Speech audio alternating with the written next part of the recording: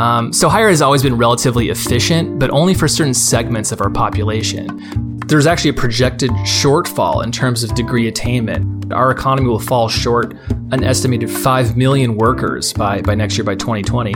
But it's still arguably, and with evidence, the most reliable vehicle for social mobility that we have.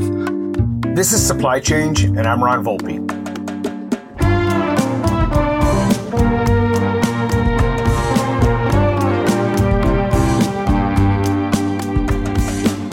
If we were to consider higher education as a supply chain, what would its output be? There are a lot of really important supply chains to consider in higher education, but one of the more interesting ones is the supply chain of students entering into the university and all the challenges and complexity that comes with that. I met with the University of Pennsylvania's Dr. Ross Akins to discuss the implications of tuition, inequality, admission hurdles, and medication on the supply chain of higher ed. Today, we're fortunate to have with us Dr. Ross Akins. So thanks so much for joining us. It's awesome to be here. Thanks for having me. Why don't we start with, as I think about supply chains in education, I think of a lot of things. And one of the first questions I had is, if you look at higher education as a supply chain, who is the end consumer? What is the end consumer product that you guys deliver? That's a really, it's an interesting question. I got to say that, having listened to this podcast a little bit, I kind of at first chafed and struggled a little bit when thinking about how is higher education a supply chain or what that would be. At the surface level, there are over 4,000 colleges and universities in the United States, and they do need, actual supplies to function, things like lab equipment, books, food, physical facilities. Many of these institutions basically resemble small cities, and there are surely vendors like Aramark, Microsoft, Nike, and so on that supply them.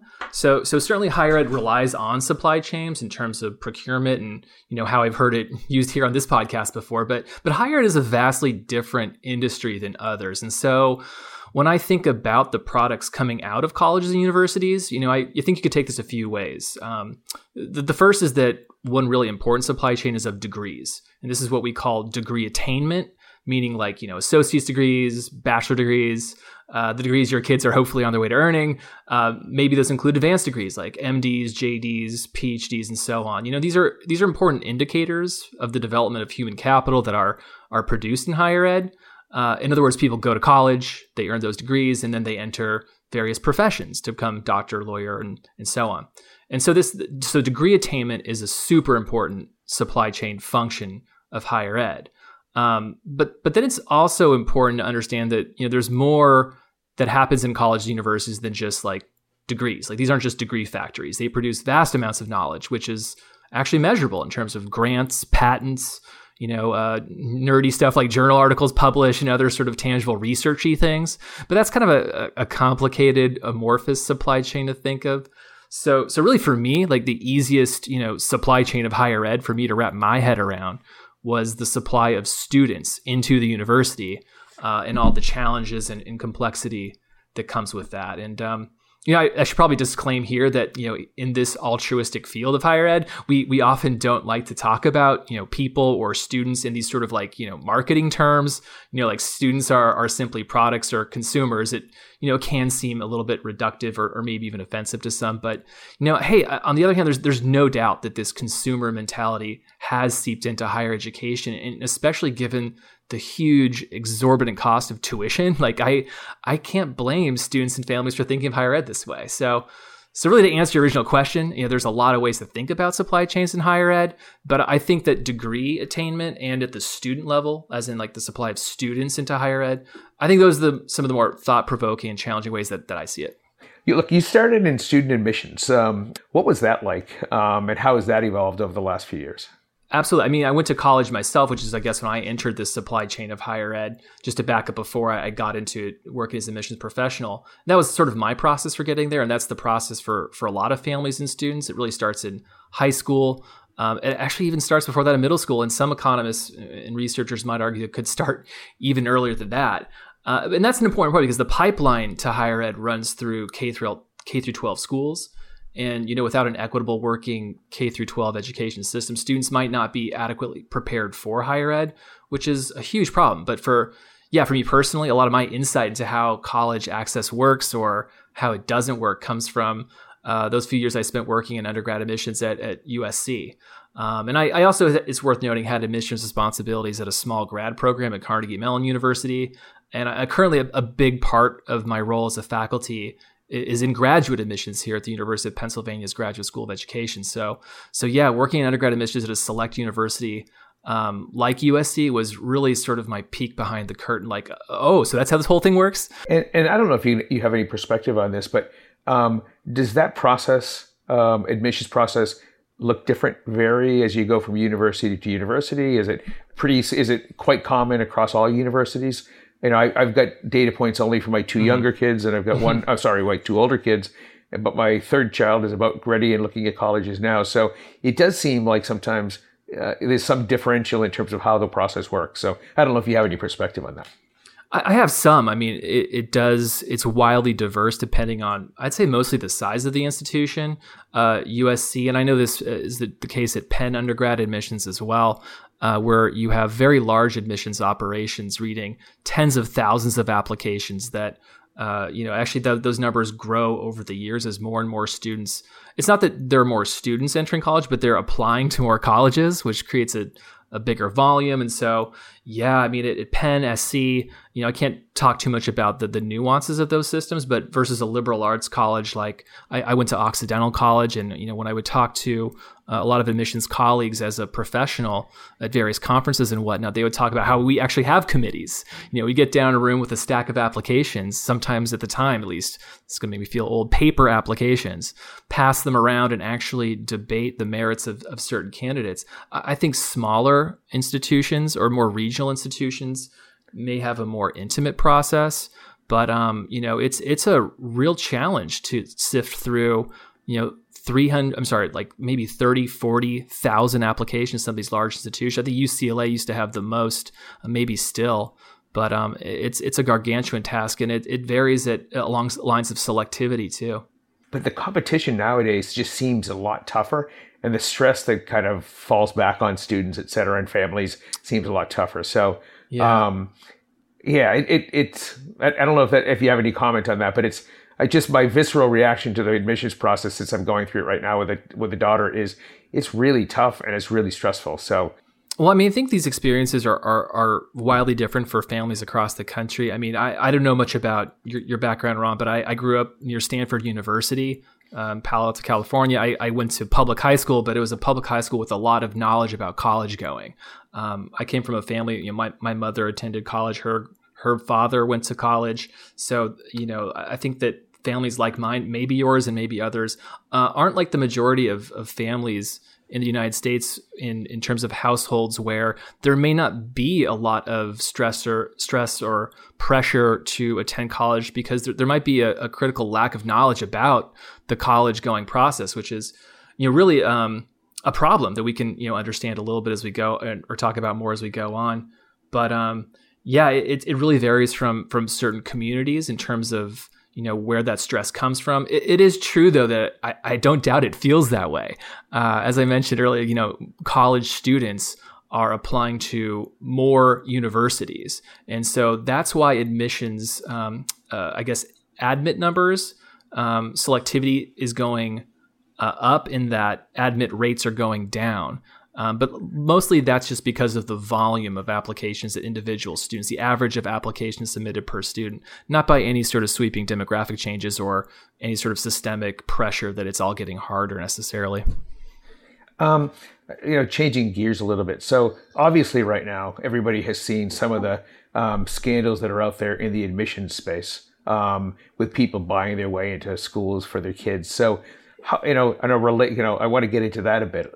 And my first question is, how vital is transparency in admissions to ensure we have an equitable supply chain of higher education, if you will? Oh, yeah. I like the word equity. I want to put a pin in that too. But it's really important. I mean, more than transparency, kind of as I mentioned earlier, if you're looking to engage in the college admissions process, you first need to know it's even there. and that it's something that could perhaps help you and help your future. I mean, college admissions may seem transparent to some families and students or opaque to others, but the problem is that a lot of people who could benefit greatly by attending our college or university either don't know how to engage with the process or are more likely really turned away by the prohibitive costs of attendance.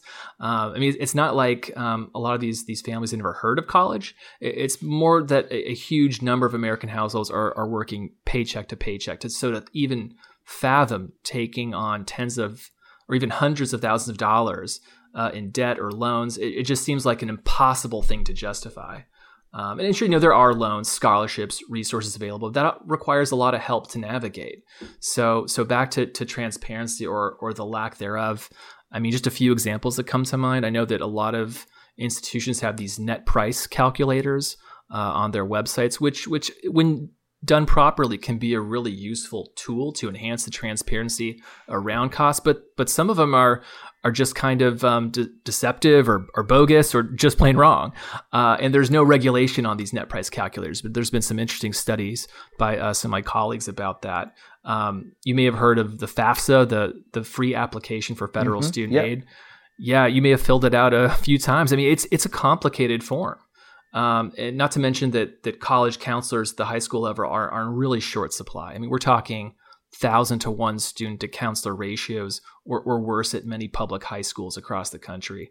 In addition, this pertains a little bit to recent scandals that come to mind, but standardized tests are also intimidating. They also cost money. And in all of this, college, especially tuition, the college is expensive. And these costs are as you mentioned, not always transparent. From a parent's perspective, it feels a bit like a black box, the admissions process, and you plug in, you send out the forms, and then some answers come back. But is transparency something you think will look to drive greater amounts of transparency in? Yeah, I think there's definitely, institutions generally consider themselves to be pro-social actors and forces of good. I think if you were to ask admissions offices, they want to be as transparent as possible. It's important to have a process that people can trust. But I think that a lot of the problem in terms of students getting into college isn't really around transparency. It's partly about academic preparation. It's partly about affordability. I think that the knowledge around that getting into certain communities maybe isn't an issue of the process or institutions themselves not being as forthright as they could with critical information, but it might just be about more communication going to where it needs to go in order to educate the parts of our country that or the segments of our population that need more degree attainment in order for us to be economically competitive as a country. And I think you said it really well. I think that, and I think it ties into my next question, because students obviously experience stress in higher education for a lot of reasons. And in your, the work you do, you obviously have good line of sight to that. So what's that like? And, has there been research done to identify the types of stress students are finding upon them? Absolutely. You're definitely entering my wheelhouse. So I'll try to keep it pretty tight here, but it's important to sort of define what we're talking about when we talk about mental health and stress. Things like depression, anxiety, trauma, debt, financial burdens, sleep problems, addiction to alcohol and other drugs, or even non-substances of abuse, things like gaming, gambling, sex, pornography addiction, procrastination, perfectionism. All of these things are sort of mental health pitfalls that are sometimes abundant in college. And we even have research into how abundant. There's, just to sort of establish a baseline, there's this survey, the American College Health Association has a National College Health Assessment Survey that a lot of institutions participate in. And, first of all, about a little over 9% of students are entering college with psychiatric conditions, not including ADHD. That's about 8%. On its own, but and then students are asked about dozens of factors, stress related, that affect them academically within the past 12 months. Number one was stress, which may seem pretty broad. About 32% of students reported that, followed by about a quarter of students reported anxiety within the past year, 20% with sleep difficulties, depression at 17%, and so on. And that represents a lot of students who encounter some kind of struggle. And all this is important because we want to retain students in this supply chain. It's important to retain and not have students, drop out. That's a big concern. But then there's also a particularly meaningful question that the survey asks, which is about how students report feeling within the past year. And about 53% of students report feeling things were hopeless. More women than men, but 53 is the average. 85% said they felt overwhelmed, which you may think, college is hard. It should be overwhelming, or not maybe not overwhelming, but properly whelming. And then about, I think 63 felt lonely, and 41 said that it was difficult. They felt so depressed that it was difficult to function. And here's where it gets even more somber. 11.3% of students seriously considered suicide, and almost 2%, 1.9%, had an actual suicide attempt. So if you take 2 out of every 100 students at any given institution, that represents a real mental health crisis. And a lot of people use that C word, crisis, pretty loosely, but that's an important thing. Yep. These are important issues that can bubble up and take huge tolls on campus communities. But if just to keep going a little bit, I think that the issue that I worry about the most in the immediate future, and I'm framing this in part as a mental health issue, relates to sort of inclusion. And I don't know about you or some of our colleagues, but in higher ed, almost all of us were on a campus somewhere in 2015 and 2016. And overall, those were not awesome or harmonious years in higher ed, where hundreds of campuses held walkouts, teach-ins, other demonstrations where students were organizing, making demands. I mean, this is the biggest wave of activism in the country since the 1960s. And these issues, demands focused on social justice, diversity, inclusion. And some researchers did do some great work to compile and look at these lists of student demands. From leadership, they are demanding acknowledgement of history of racism, demands for serving as advocates for diversity and social justice. But of these various categories of demands of what they wanted from their institutions, there was 5 categories. There's legal services, career services, mental health services, activities, and then academic services. And the number one demand from students was mental health services.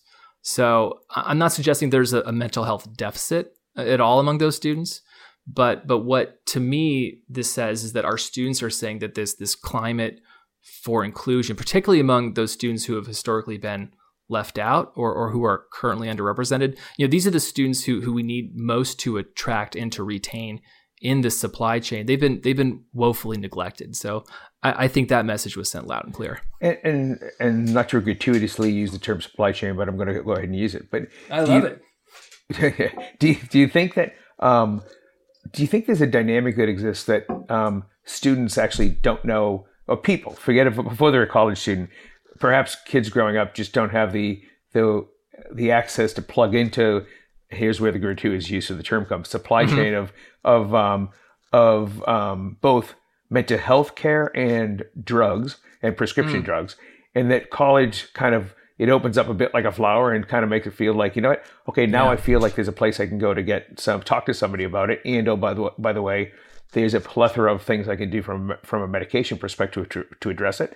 Do you think college serves a purpose of helping provide visibility to that supply chain? Again, I want to use that term for students in college. Well, if I'm understanding kind of the way we're using this, I mean, I definitely think that college could be a place to educate people about sort of adult, temptations and vices. I mean, I used to think of college is awesome. So much good developmental things happen in college. So I don't want to keep talking like college is this precarious bummer and that it's so risky, it's expensive. Why would I send, my son is only 2 years old. Why would I send him there? Well, it's because it's great. There's so much good things that happen there too. And I think that colleges are being challenged openly to really help foster young adults with safe development. It's not a position that colleges want to be in. This sort of in loco parentis historical role where, once you get out of the home, you're the college's problem or colleges act as parents. I don't think that's an easy position for college to be in when there's so much dynamism on campuses.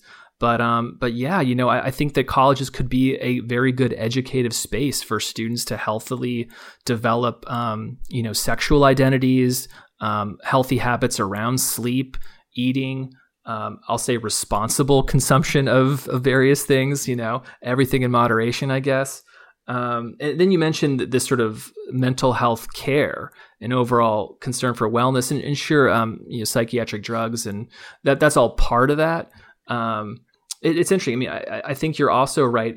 I sort of embedded within your question, I took this part where, the research shows us that over time, at least with things like non-medical prescription drug use of, say, like Adderall, underclassmen use these things non-medically a lot less than upperclassmen, which makes sense as you're exposed to more and more peers over time. A fourth-year student is going to be much more worldly and just have a lot more perspective, and may have made choices to dabble here or there because there's been more opportunity to do so.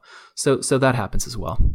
So I'm going to go another direction and just pose a question, and it's kind of a follow-on to the last question. So a couple of podcasts ago, you may have heard it. We did a podcast with a cannabis company, CEO of a cannabis company based here in the Bay Area. Uh-huh. So if I look back on my years in college, I roomed with a dude named Steve, and he was dealing weed out of my dorm room, and it was just it was mayhem all the time. Yeah. It's much more organized now. So do you have any line? You may have no line of sight to it. So and feel free to say that. But do you have any line of sight on if the legalization in some states of marijuana is creating a new kind of a supply chain that students are finding accessible?